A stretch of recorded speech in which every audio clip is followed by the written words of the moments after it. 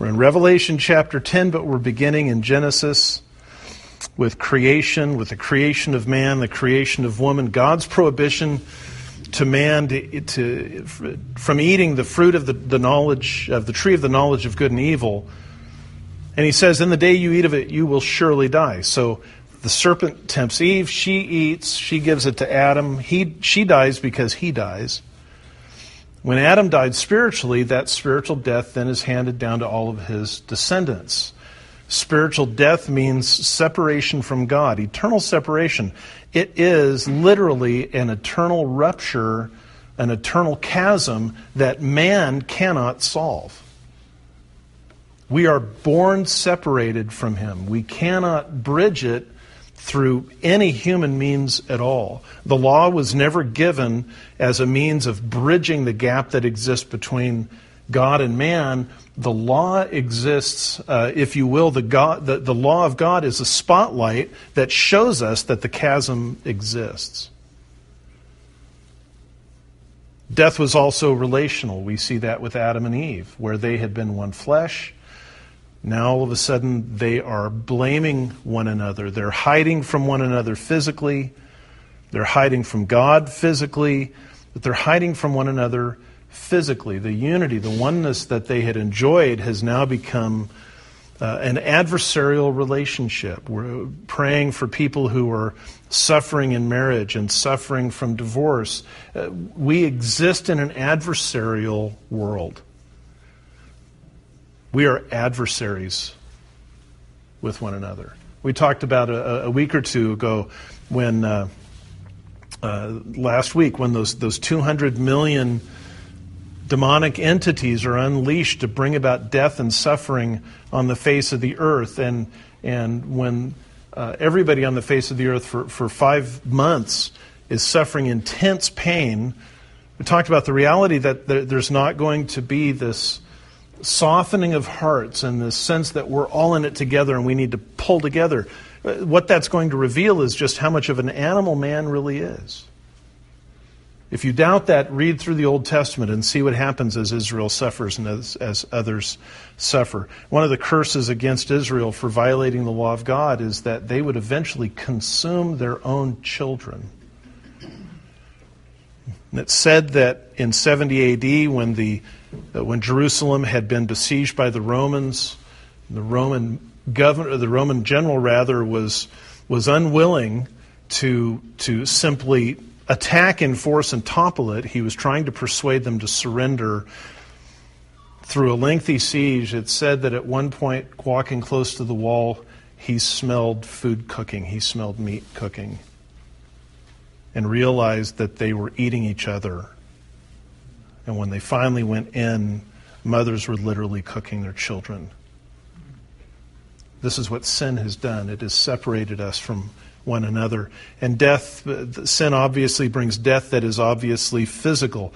Adam and Eve both begin dying at the moment they eat. It takes death quite a long time to catch up with them, as it did with all of those pre-flood people. They lived extraordinarily long lives, but they all died. Methuselah lived into his 900s, but he died. Death takes us all.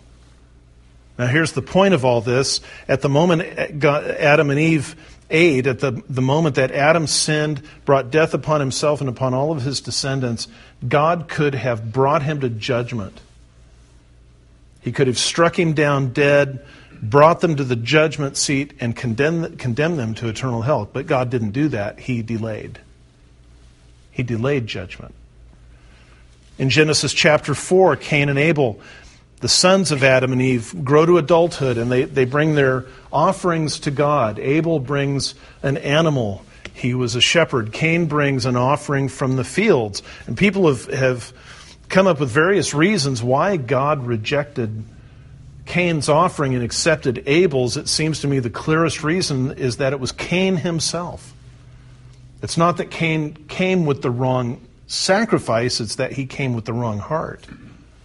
And God warns him and says sin is crouching at the door like an animal, and it wants to dominate you, but you're going to have to master it. And Cain, of course, was unable to master it. He struck down Abel. God came to him. God condemned him for the murder of Abel, but God delayed judgment. In time, as mankind grows to cover the earth, sin grows with mankind. And God plans a flood. He chooses Noah. The Bible says that Noah found favor with God. It doesn't say God found Noah favorable. There is nothing particularly righteous about Noah, especially as far as Christ is concerned. As far as the righteous requirements of the law are concerned, Noah fails. He is called righteous. He was a man of faith. He's imperfect. He bears within him sin and death. When God brought the flood, he could have killed Noah and his wife and his sons and their wives too, and killed all humanity, but God didn't do that. He brought the vast majority to death, but he delayed final judgment. God delivered Israel from Egypt through the Red Sea, and after Israel had passed through the Red Sea, the Egyptian army passed through, and the sea collapsed on them and they drowned, but God did not destroy Egypt. He delayed judgment. In the history of Israel, an 800-year span of time from the beginning of the Judges with the death of Joshua through the captivity is about 800 years, and it is a non-stop repetition of idolatry. The book of Judges that covers 400 years of history is a book of idolatry, the idolatry of the very people God delivered out of Egypt. He never destroys them entirely. He delays judgment. The kingdom itself was split because of Solomon's idolatry and tolerance of idolatry. And virtually every king of Israel, the northern kingdom, is a wicked king. 2/3 of the southern kings in Judah are wicked kings, and most of their wickedness has to do with idolatry. And eventually God brings the Babylonians in. They capture the northern kingdom. Then 150, 200 years later, they capture the southern kingdom. And Israel could have been gone at that moment. But God delayed judgment. The Jews came back into the land. The Lord Jesus appeared exactly as he was prophesied by the Lord to appear. And the nation rejected him.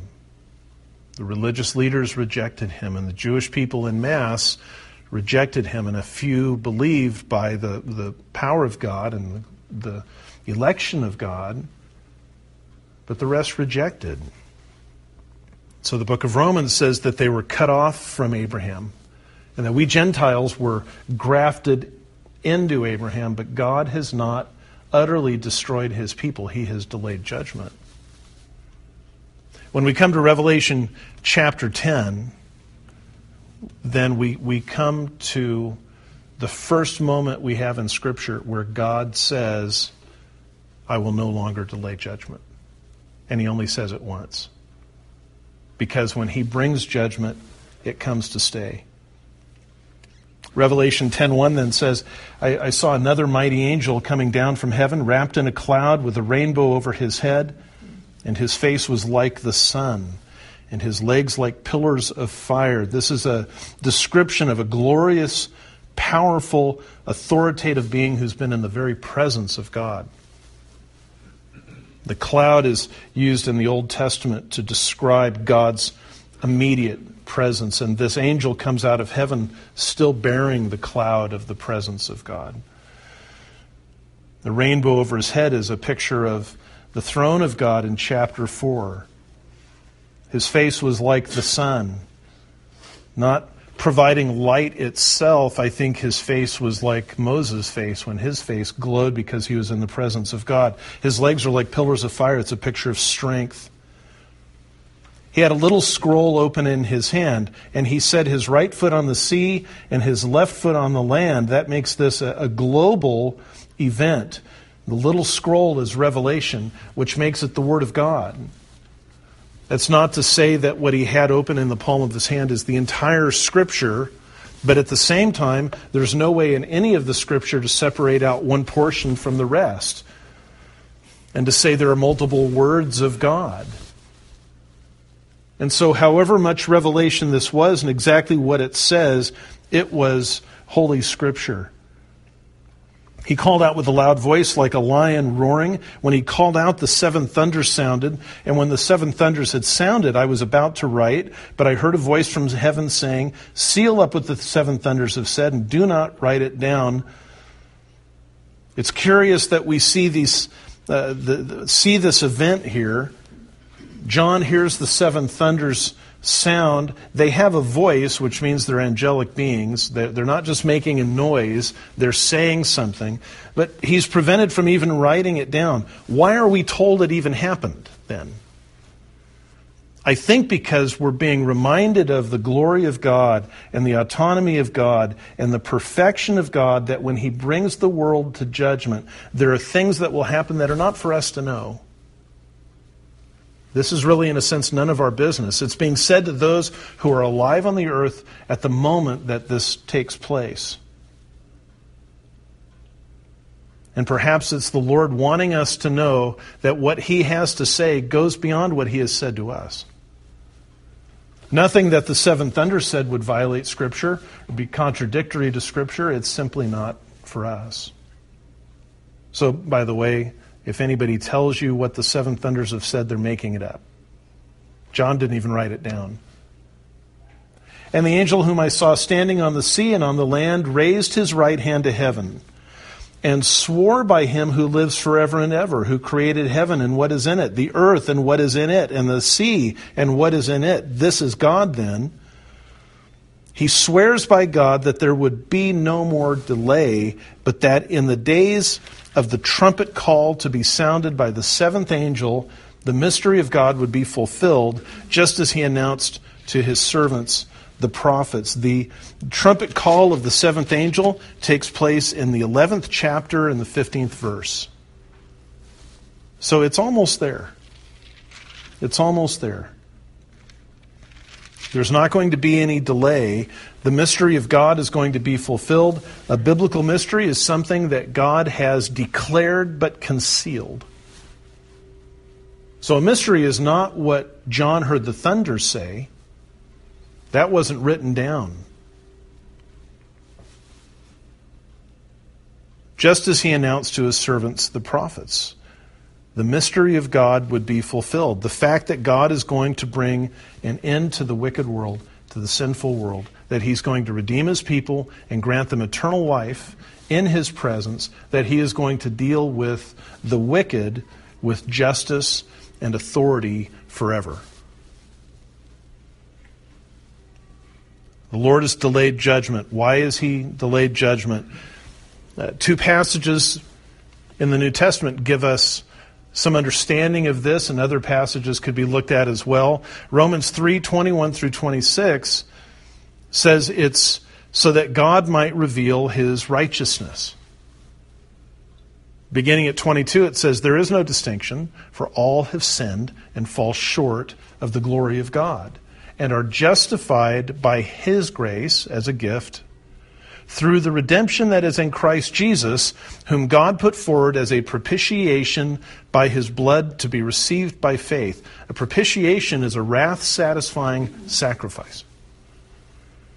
Jesus satisfied the wrath of God for those who believe. There is no longer wrath of God for those who believe. None. Jesus bore it all.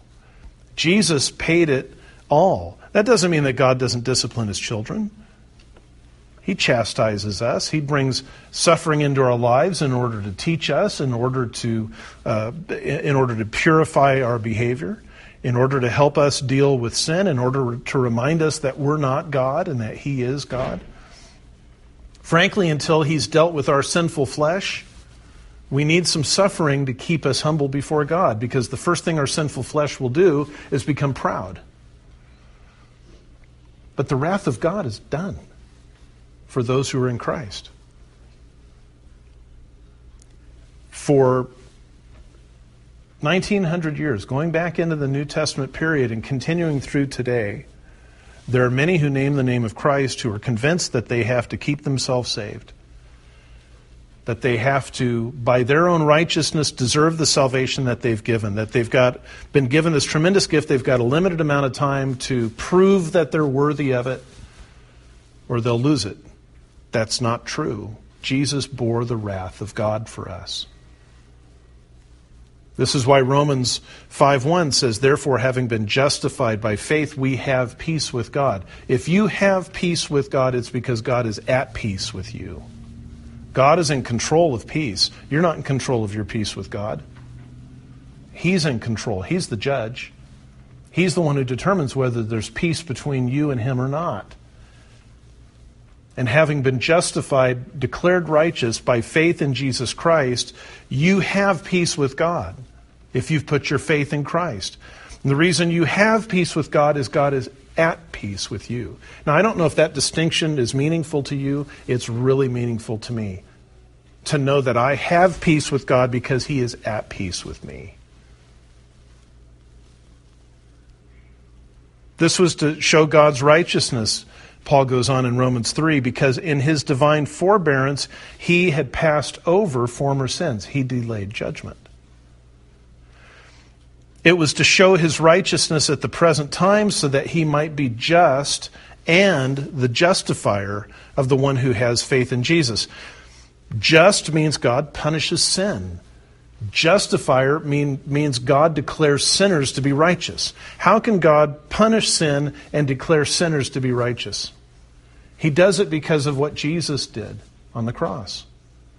He punished my sin in Christ. And Jesus bore the wrath of God for me. And God, because of that, granting me faith to believe in Jesus, then declared me to be righteous. He has not yet made me righteous. He has declared me to be righteous. It's as though He picked us up at the moment we believed. He took us to the day of judgment and declared us righteous at the end, and then brought us back to live out our lives, to fail, to sin, to struggle, to believe, to rejoice, to worship, to wrestle with unforgiveness, to wrestle with every sin out there. But knowing that at the end, He has declared us to be righteous because Jesus bore His wrath. Why did God delay judgment? To reveal His righteousness. 2 Peter chapter 3 deals with the issue of God delaying judgment as well. And it says there that Peter says, this is now the second letter that I am writing to you, beloved. In both of them I am stirring up your sincere mind by way of reminder, that you should remember the reminder of the holy prophets, the predictions of the holy prophets and the commandment of the Lord and Savior through your apostles, knowing this first of all, that scoffers will come in the last days with scoffing, following their own sinful desires. They will say, where is the promise of His coming? For ever since the fathers fell asleep, all things are continuing as they were from the beginning of creation. In other words, where's God's threat of judgment? He keeps threatening to judge, but He never has. And since He hasn't judged up to now, He obviously isn't going to. Peter deals with that attitude, and then he says to us, but do not overlook this one fact, beloved, that with the Lord 1 day is as 1,000 years, and 1,000 years as 1 day. The Lord is not slow to fulfill His promise, as some count slowness, but is patient toward you, not willing that any of you should perish, but that all of you should come to repentance. Why does God delay? Romans 3 tells us it's to reveal His righteousness in the wrath-satisfying death of Jesus Christ. 2 Peter 3 says God has delayed judgment so that all of His elect would come to repentance and be saved. If He had destroyed Adam and Eve at the very outset, if He had destroyed Noah, then all of those who are His people, who were born among the wicked, would have died. So Romans 9 says God has put up with, although he's willing to judge the wicked, he has endured the wicked in order to show mercy to vessels of mercy prepared for eternal life. God has delayed judgment, and he has done it for his own glory and for the sake of salvation. And Peter goes on, by the way, to say, the day of the Lord will come like a thief, which means sudden and unexpected. And then the heavens will pass away with a roar, and the elements, the heavenly bodies, will be burned up and dissolved, and the earth and the works that are done on it will be exposed. Not that he's going to clear away all of the caves and all of the hiding places on the earth, but that he is going to let the earth go to bits and pieces so that everything within it is revealed. Nothing will be concealed. So John has this message. This is what he's heard from this angel, the mighty angel who stands with a foot on the sea and a foot on the earth. There will be no more delay. It's the only time in Scripture God says, enough, it's time. That's out in our future somewhere. However far it's in our future, it was another 1900 years in John's future. He's having a vision. He's not living in that moment, sending the Scripture back through a time machine.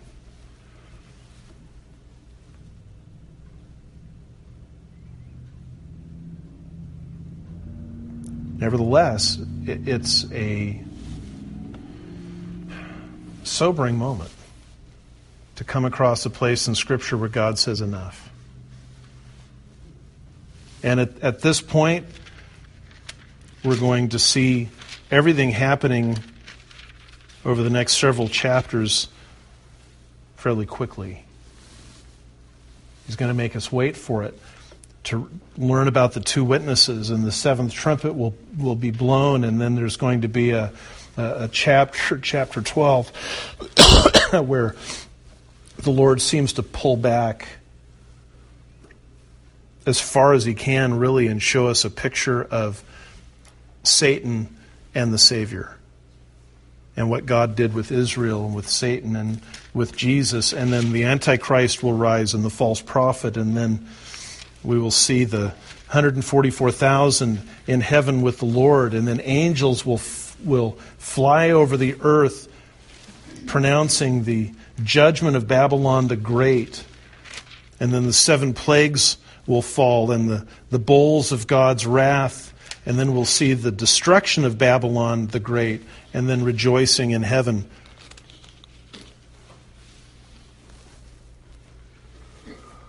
John writes in verse 8, "Then the voice that I had heard from heaven spoke to me again, saying, 'Go take the scroll that is open in the hand of the angel who is standing on the sea and on the land.' So I went to the angel and I told him to give me the little scroll. And he said to me, 'Take it and eat it. It will make your stomach bitter, but in your mouth it will be as sweet as honey.' And I took the little scroll from the hand of the angel and ate it. It was as sweet as honey in my mouth, but when I had eaten it, my stomach was made bitter. And I was told, 'You must again prophesy about many peoples and nations and languages and kings.'"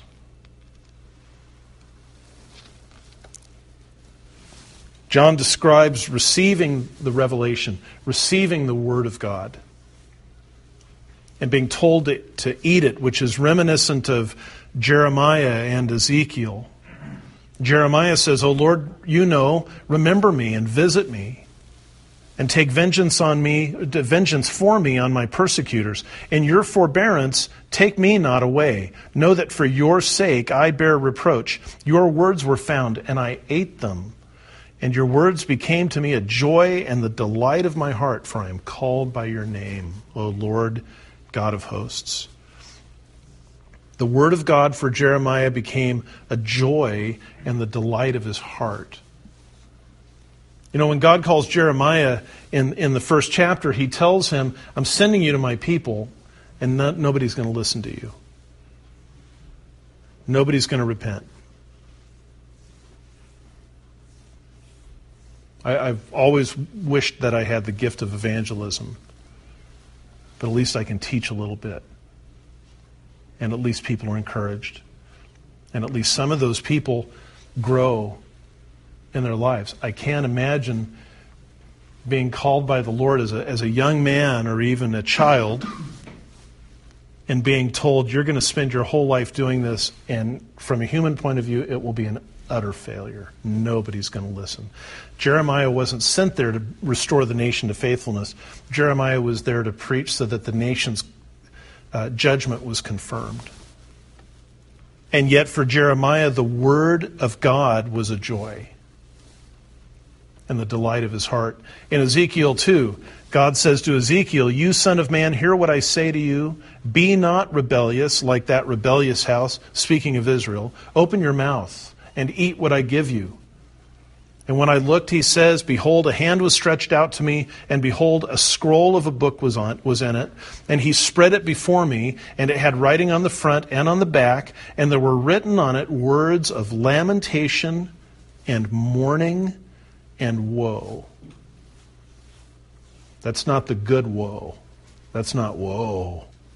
This is a cry of pain and anguish. Lamentation, mourning, and woe. And he said to me, "Son of man, eat whatever you find here. Eat this scroll and go speak to the house of Israel." So I opened my mouth, and he gave me this scroll to eat. And he said to me, "Son of man, feed your belly with this scroll that I give you and fill your stomach with it." Then I ate it, and it was in my mouth as sweet as honey. It's filled with mourning and lamentation and woe, but it is the Word of God. And the prophet of God loves it because it's the Word of God. When John ate it, and it's clearly a reference back to Jeremiah and Ezekiel, that picture that the prophet is filled with the Word of God. When John eats it, it is as sweet as honey in his mouth, but it makes his stomach bitter because John understands that what he's receiving is a message of judgment. It's sweet because it's the Word of God. It makes him sick to his stomach because of what it says. Both are going to be true in our lives. We're going to find the Word of God is sweet to us. It's living and active and powerful and sharper than any two-edged sword. We're also going to find that often what it says is hard.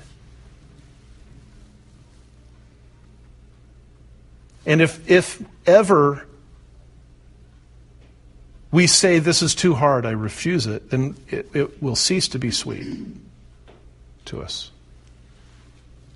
If we say, "This is the word of the Lord," while our stomachs are rebelling against it, it will continue to be sweet. If we say, "This is the word of the Lord," while our minds are continuing to wrestle with the contents, then it will be sweet, even when we don't comprehend everything that it says. But as soon as we stand in judgment on the Word of God, it will cease to be sweet. The New Testament example that I see with us that's spoken to the church is not quite the same language of eat, but I think that the same sense is represented. It's in Colossians chapter 3, verse 16. "Let the word of Christ dwell in you richly." Eat it. Take it in. Be filled with it. Let the word of Christ dwell in you richly. We do that by teaching and admonishing one another in all wisdom. I like teaching. If you haven't guessed that, if you don't know that, I like teaching. I am usually guilty of over-teaching. See, if you look at this text and you look at the context and you look at the parsing of that verb and the way the adjective... See, I'm guilty of over-teaching. I'm fascinated by stuff. We're driving down from Creighton this morning, and I asked Linda to look up, how much does it cost to charge an electric car? I don't have an electric car. I'll never have an electric car. It just kind of struck me that would be something interesting to know. Which is the heart of being a teacher, is first you've got to be in love with information and knowledge. Let the word of Christ dwell in you richly. Teaching, yes, good, awesome, teaching. And admonishing. No, let's get rid of admonishing. Let's make admonishing encouraging. or exhorting. Come on, Donna, you're doing great. She's not looking at me. Neither one are looking at me. You're doing great. Keep it going, man. You're just climbing. That's encouraging. Admonishing says, Donna, don't do that. It's hard to admonish. But as long as we're in this world of sin, as long as we're in these bodies of sin, teaching has got to be followed with admonishment.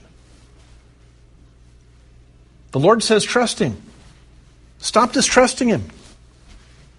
The Lord says, love Him. Love Him more. The Lord says, live in obedience. Stop disobeying Him. See, admonishing just goes with teaching because of who we are. But when the Word of Christ dwells in us richly and we teach and admonish one another, Paul says, then we begin singing psalms and hymns and spiritual songs with thankfulness in our hearts to God, because the Word is sweet, even though sometimes it gives us a stomach ache. The Word of God is sweet. John found that it was sweet. Jeremiah did. Ezekiel did. Jesus said, man shall not live by bread alone, but by every word that proceeds from the mouth of God. He clearly thought the Word of God was sweet. I want to give you 3 admonitions, since we're supposed to admonish. First of all, when things get difficult, when sin seems to be flourishing around us, we can get discouraged. So the first admonition is, don't lose heart. It's easy for us to say, there's nothing that is ever going to happen. This is the way it is. This is just the way the world is. Evil simply is. And right now it is. Right now it is. But it's not forever. Righteousness is coming. God is going to do what we've asked Him to do, which is complete our redemption and bring the wicked to justice. Sweet and bitter. Don't lose heart. Second, don't be complacent.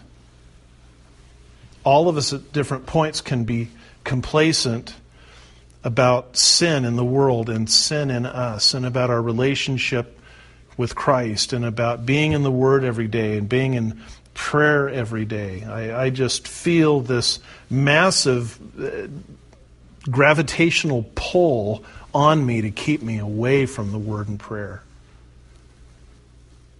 And I have to not get complacent. And at the same time, I have to be reminded that I'm not saved by my ability to purify myself. I'm not saved by my ability to be righteous or to live a righteous life. Jesus bore the wrath of God for me. He is on my side. The Holy Spirit is on my side to live a life that's pleasing to God. Don't get complacent. Don't lose heart. And finally, as was said to John, you must again prophesy about many peoples and nations and languages and kings. What's coming for John as he prophesies is going to be bad news, because he's proclaiming judgment now at the end. But for us, it's a proclamation of the gospel, which is good news. The gospel is good news. As long as there's breath in our bodies, there is a need to proclaim the gospel. And the proclamation of the gospel is never done. It's never accomplished. Paul says this, and I don't know if we can take his statement about himself as absolute regarding ourselves, but I think it's a healthy state of mind. This is Romans 1:14-16. He says, I am under obligation both to Greeks and to barbarians, both to the wise and the foolish. I am under obligation, so I am eager to preach the gospel to you. To get up in the morning and to leave the house and to think to yourself, I owe a gospel debt. I owe Kellen the gospel today. I owe somebody the gospel today. It has been given to me in trust. It hasn't been given to me to keep or to protect. It's been given to me to share. Who do I owe this debt to? that begins to raise all kinds of questions, right? How do I start? Where do I start? Who do I talk to? And I'll tell you the truth, I have no clue what you're going to do. But Dwayne hit it on the head this week with Dennis and his wife. The gospel not only fills Dwayne's heart, it filled his mouth, and he prayed with this woman.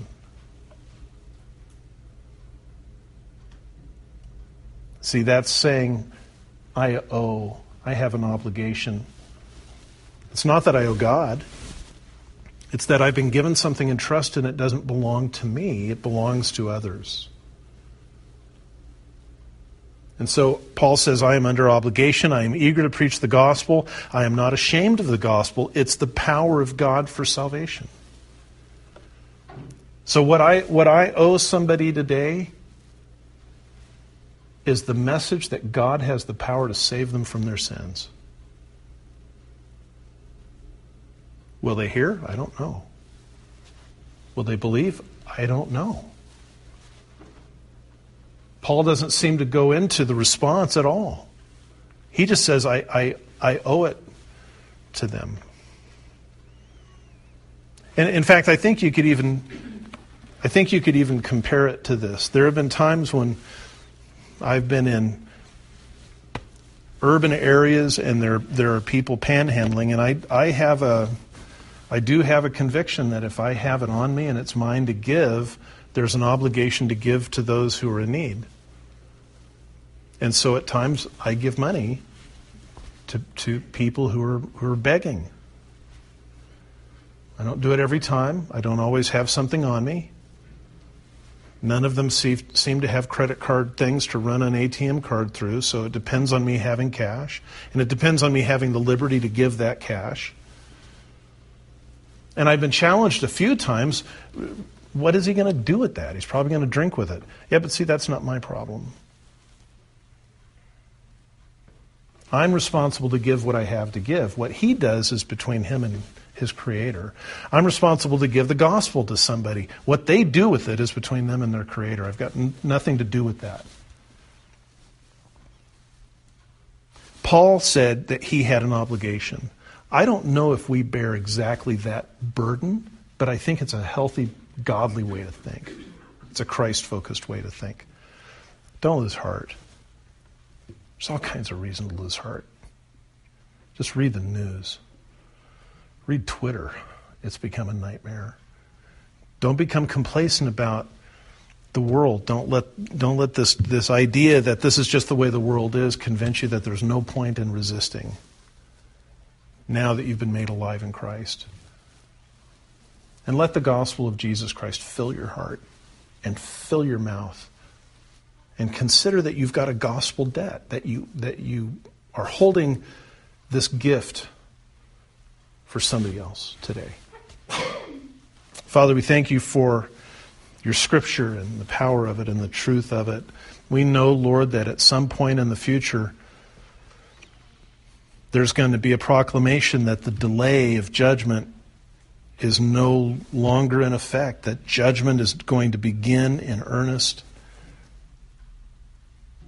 And at that point, Lord, very few, if any, will be saved after that, because you've delayed judgment for the sake of saving your people. Right now, while the delay is still in effect, help us to not lose heart. Help us to not be complacent. And help us to consider that we may have a debt that we owe somebody else. We owe them the gospel of Jesus Christ. Grant us your peace as we think about these things. Remind us that you are at peace with us, and so we have peace with you. Encourage us as we fellowship and as we go today. In your holy name we pray. Amen.